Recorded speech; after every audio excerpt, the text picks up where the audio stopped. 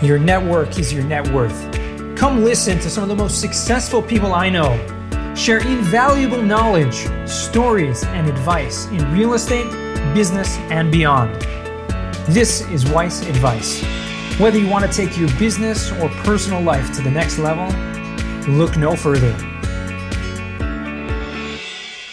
Welcome back to Weiss Advice. Thank you for coming and listening once again.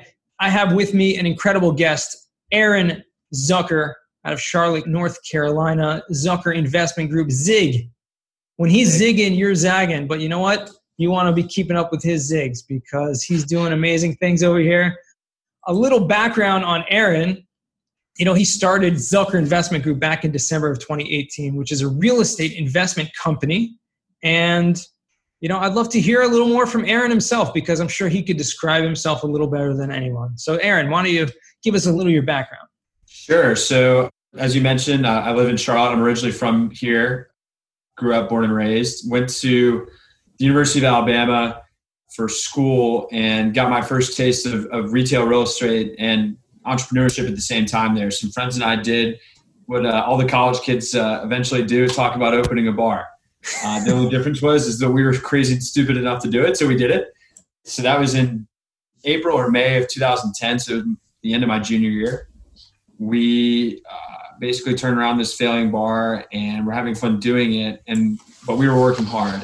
And when we were working hard, one of the results kind of yielded into us walking down the street because our landlord was that close to us. And I walked the rent check down one day, and it was like 10 in the morning on a weekday. And I had to slip it underneath his door because he wasn't there. And so I got back and I asked my partners and a couple other of our staff, I said, hey, what's the deal with our landlord? He's not there. Like the middle of a work day and I've got his money. Like you would think he'd be there to gladly collect it. And somebody said, oh no, that guy's got like 400 properties around town. He's out on the golf course all the time. I said, I'm working really hard to pay this guy rent. Maybe I need to shift my focus and become the landlord. So that was sort of my first taste of both entrepreneurship while I was in school, getting my real education, as a lot of people like to put it, right, coupled with exposure to retail real estate. And that piqued my interest. And then eventually after college, I was fortunate enough to land a job in Atlanta with DLC management and retail leasing, phenomenal education. With those guys, had an opportunity thereafter to move back to Charlotte, which is, I thought I'd never leave. I was with Phillips Edison and Company, which was a great opportunity. They gave me an opportunity to lease more shopping centers that were definitely value add, tertiary and secondary markets, a lot of vacancy, which I looked at as opportunity. And at the time, I was just excited to be able to make a commission, whether if it was a 1,200 square foot nail salon or it could have been a big box retailer or anything in between. I was just excited to have vacancy and to put my name on a sign and go out there and hunt and find deals. So my background is exclusively in retail leasing.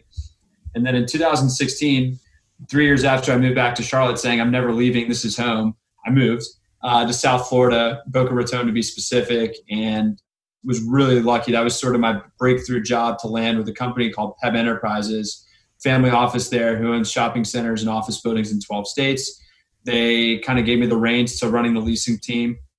The company allowed me to kind of be in the room when a lot of high-level decisions were being made. So I went from just being a leasing guy, which was certainly my core role within the organization, but to being, exposed into the room when we were deciding whether or not to hire someone or let someone go or refinance a property or purchase one or sell one. And so I realized that there was more to the game than leasing, and they allowed me to be in the room and have my vote on matters that was instrumental to my development. I'm forever grateful for it. And, after a few years, I'd kind of come to the inflection point in my career where I knew enough to be dangerous, but still had an overwhelming amount of ambition and decided to go out on my own. So that's when I started ZIG in December of 18.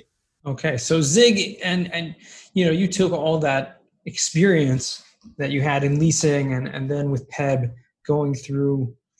But, at one point, obviously you said you had enough knowledge to be dangerous, but there was a certain point that you're like, hey, I gotta just the entrepreneurship in you, I gotta go off on my own and start something on your own. And you are on your own, right? Do you have a team working with you on this, or it's primarily? I've got a great intern who's awesome, a guy named Ben Eblin down. He's quarantined with his family in a different state right now, so the dynamics between us are a little bit different than either of us would prefer, I'm sure. But no, for the most part, it's really just me.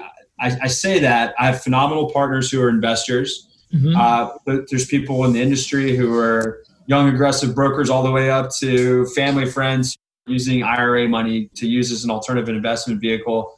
And then I really don't make any high-level decisions on the property in any property or any acquisition without talking to the alliances that I have in the industry. I would say, aside from leasing, and probably even more so than leasing, my biggest competitive advantage is my Rolodex and knowing great people like you. Mm-hmm. And you're buying retail properties, right? So That's correct. You own 6 properties currently Correct. or you have owned since December 18th. So we're talking about in a period of less than 18 months. Okay. A guy who's, not yet 30. I'm 31 actually. Okay. 31. But when you started, you're not yet old. 30. Yeah. I was like 28, I think 29 maybe. I think it was 28 right when I signed it. Yeah. 29. Let's go back. Let's backtrack a little bit because I'm very curious about that bar that you owned. Not so much about the bar itself, but about that business. So you were in college and you were simultaneously with some of your friends running a business, and like you said, turned around a non-functioning or under-functioning bar and made it a successful business. Yeah, that was the goal. I think the biggest advantage that we had going into that venture is that we didn't know anything. And that we were so negligent to the risk that it didn't matter. Because if I knew what I knew now, back then I wouldn't have done it. Right. So I think it's exactly what it sounded like. It was just guys having fun, doing what they, it was a marketing shtick. I mean, we went out and, we begged all of our friends and fraternities and sororities and athletes and everybody we could to come into the bar and just have fun and buy drinks and don't do anything overly stupid. People will often ask me like sophisticated questions about the business, and there was nothing sophisticated about the operation. It was really in a time where, like right now, entrepreneurship is really cool. At the time, I didn't look at it like we were being entrepreneurial or that we were entrepreneurs. We just thought it was a good idea, and it was cool to say that we owned a bar, and we wanted to make sure we didn't lose money.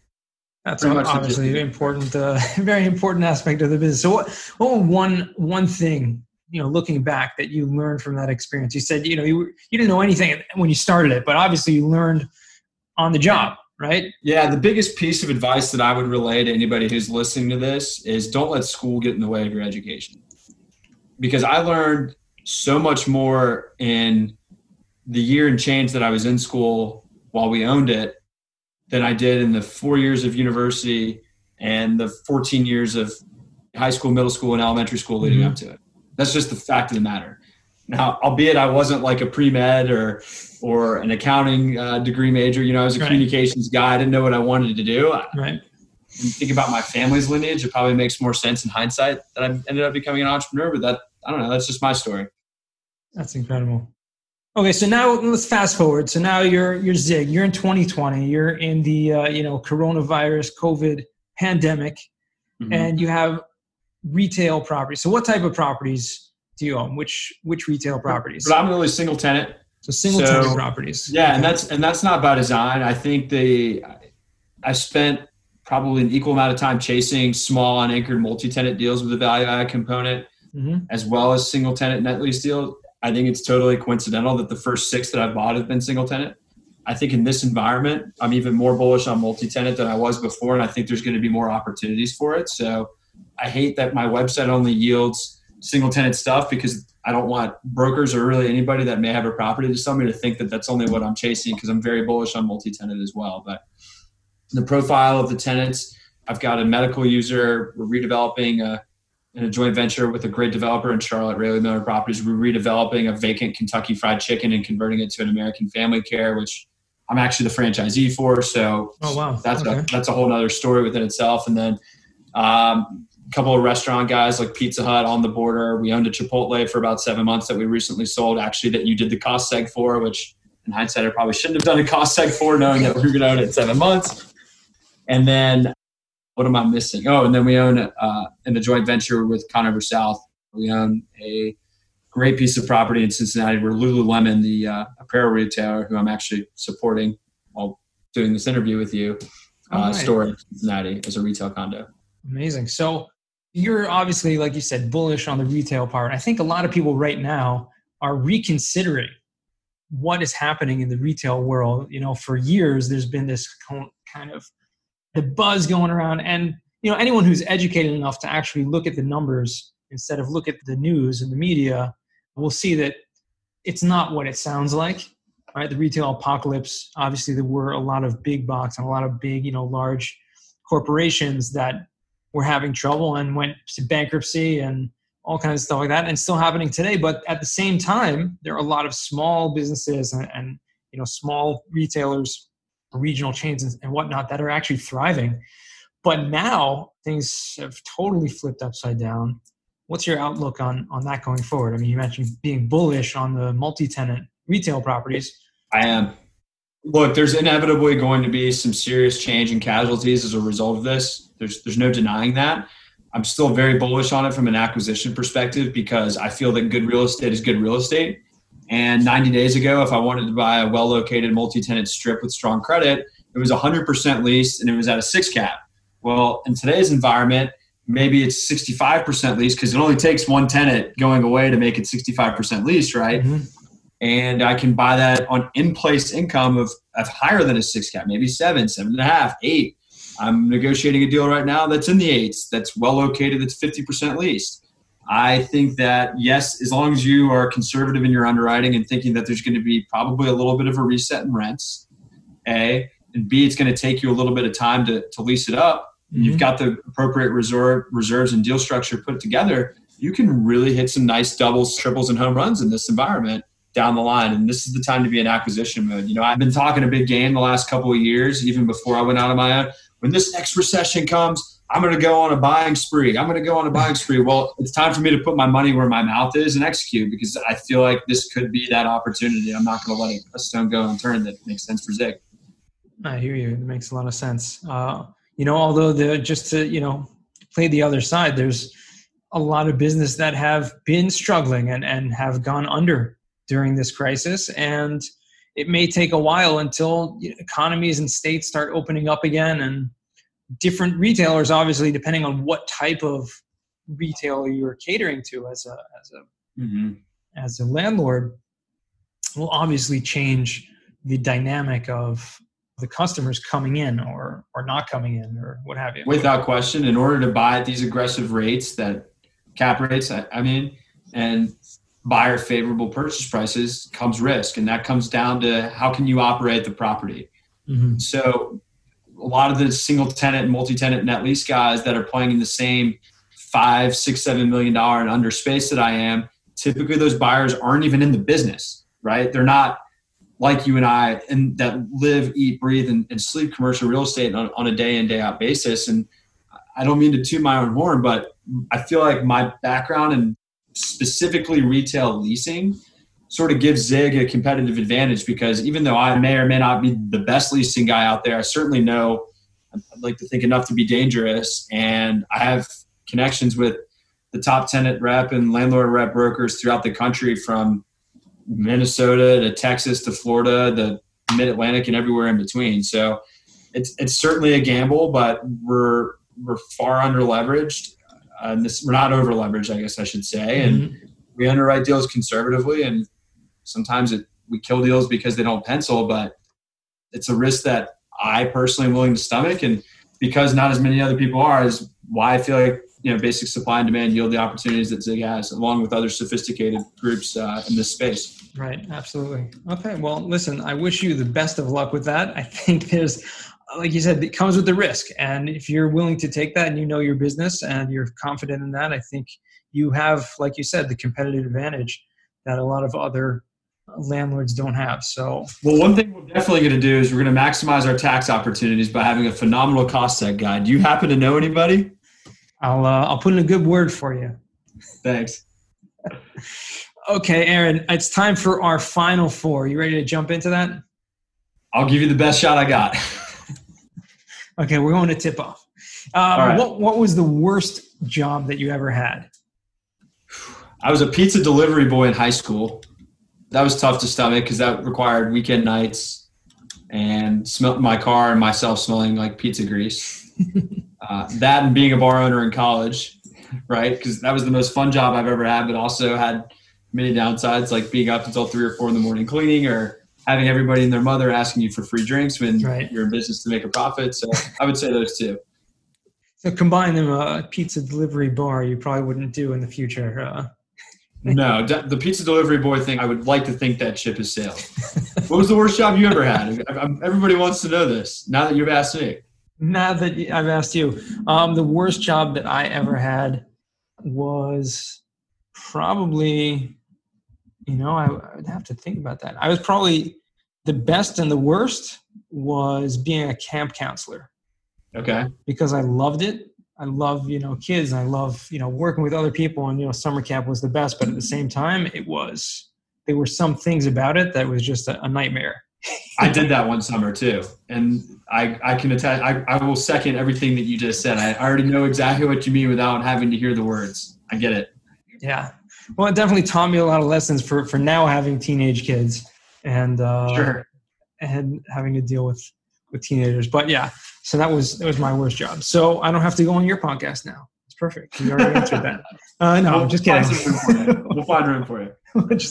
Okay. So question number 2, what was a book that has given you a paradigm shift? So made you think about something differently. There's no way I could answer that question with just one. Okay. So I think business related, like really micro in our industry, Investing in Retail Properties by Gary Rappaport was sort of it was even more than a template for how I've structured deals. And anybody who's ever interested in owning commercial real estate in general, I mean, you could remove the word retail and insert whatever asset class you're interested in, I think is a read that I would strongly recommend.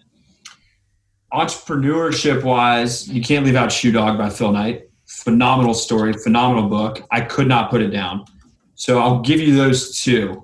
Okay. But that answer would maybe change tomorrow. I don't know. I've got a lot on there. It's a great question. It's like this. The way I look at it is that you can read any book and it can give you a paradigm shift. So you may read another book next week that will make you change the way you thought about who knows what, something else. And that's the beauty about education, about learning and being a constant life learner, is that you're trying to see things differently. Because, if you think the same way and you see things the same way, then you're going to miss opportunities. For sure. Reading's changed my life. There's no question about it. It's absolutely changed my life for the better. Give me a book that I should add to my list. You got one offhand? I have a great book. It's actually a book called, maybe I'll send it to you. I have your address now. Actually, I know I have your address. You got me right where you want me. It's a great book. It's actually called As Long as I Live. So it's a biography of a guy named Aaron, also shares your name, Aaron Margalit.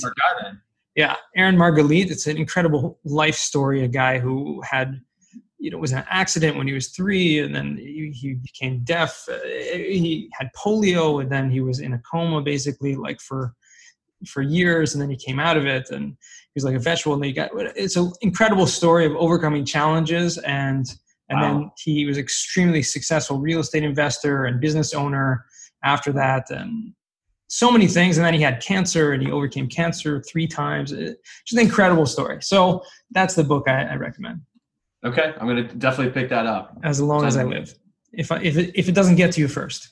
Okay, so the 4th, or did we skip the 3rd question? The 3rd question is, what skill or talent would you like to learn? So going into starting my own company, I was very nervous about being able to pick up in the financing and the debt side.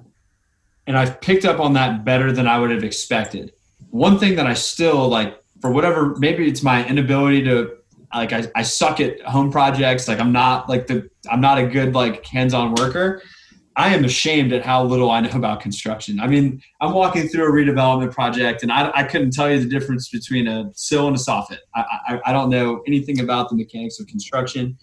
I know basically that HVACs die after 15, 20 years and roofs have warranties and not a whole lot else. I got to get better about construction. There's just no 2 ways around it. Especially, I mean, you're doing, like you said, you're doing a redevelopment project of a Kentucky Fried Chicken. So I have a JV partner on that for this exact reason. One of my strengths is that I don't know what I don't know, and I find people who do whenever I need to. So I would say it's the perfect opportunity, that you have a partner to take advantage of that opportunity to learn from them. You'll be blown away by this. I didn't know what a cost seg was 2 years ago. Well, I'm glad I changed that. I did not know what you did. I didn't even know what you did existed 2 years ago. And my accountant said, "Hey, we got to do a cost seg." When I bought my first deal, and I said, "Jason, don't tell anybody, but what's a cost seg?" And he told me the benefits. We did it, and then I got on LinkedIn, and this guy just kept on talking about cost segs over and over and over again, and it was you. And by the way, this is the longest answer to any of the questions you've probably ever gotten, but kudos to you, because you are the only person in the space that is putting themselves out there the way that you are, at least that I'm aware of. And I'll tell you a funny story. I got a letter in the mail from a cost seg person out of Chicago for a property I bought in Troy, Alabama. And I name all of my properties Zig, Insert City, LLC. LLC, right. So this person wrote me a handwritten note and addressed Dear it. Zig blank LLC. Dear Troy. They thought my name was Troy Zig. Troy Zig was my name. So anybody who's considering Jonas services, I can't strongly recommend as a past client and soon to be future. In fact, I've got a property that we need to talk about offline, but I just totally commend you for everything that you're doing in your space. So congratulations on all your successes, and I'm looking forward to continue to see you guys grow. I appreciate that. Thanks so much, Aaron. All the checks in the mail. No, so what I really wanted to, the amazing thing is, and I pointed this out before, and this just goes to anyone listening about personal branding and about the power of LinkedIn. So Aaron says how much I talk about cost segregation.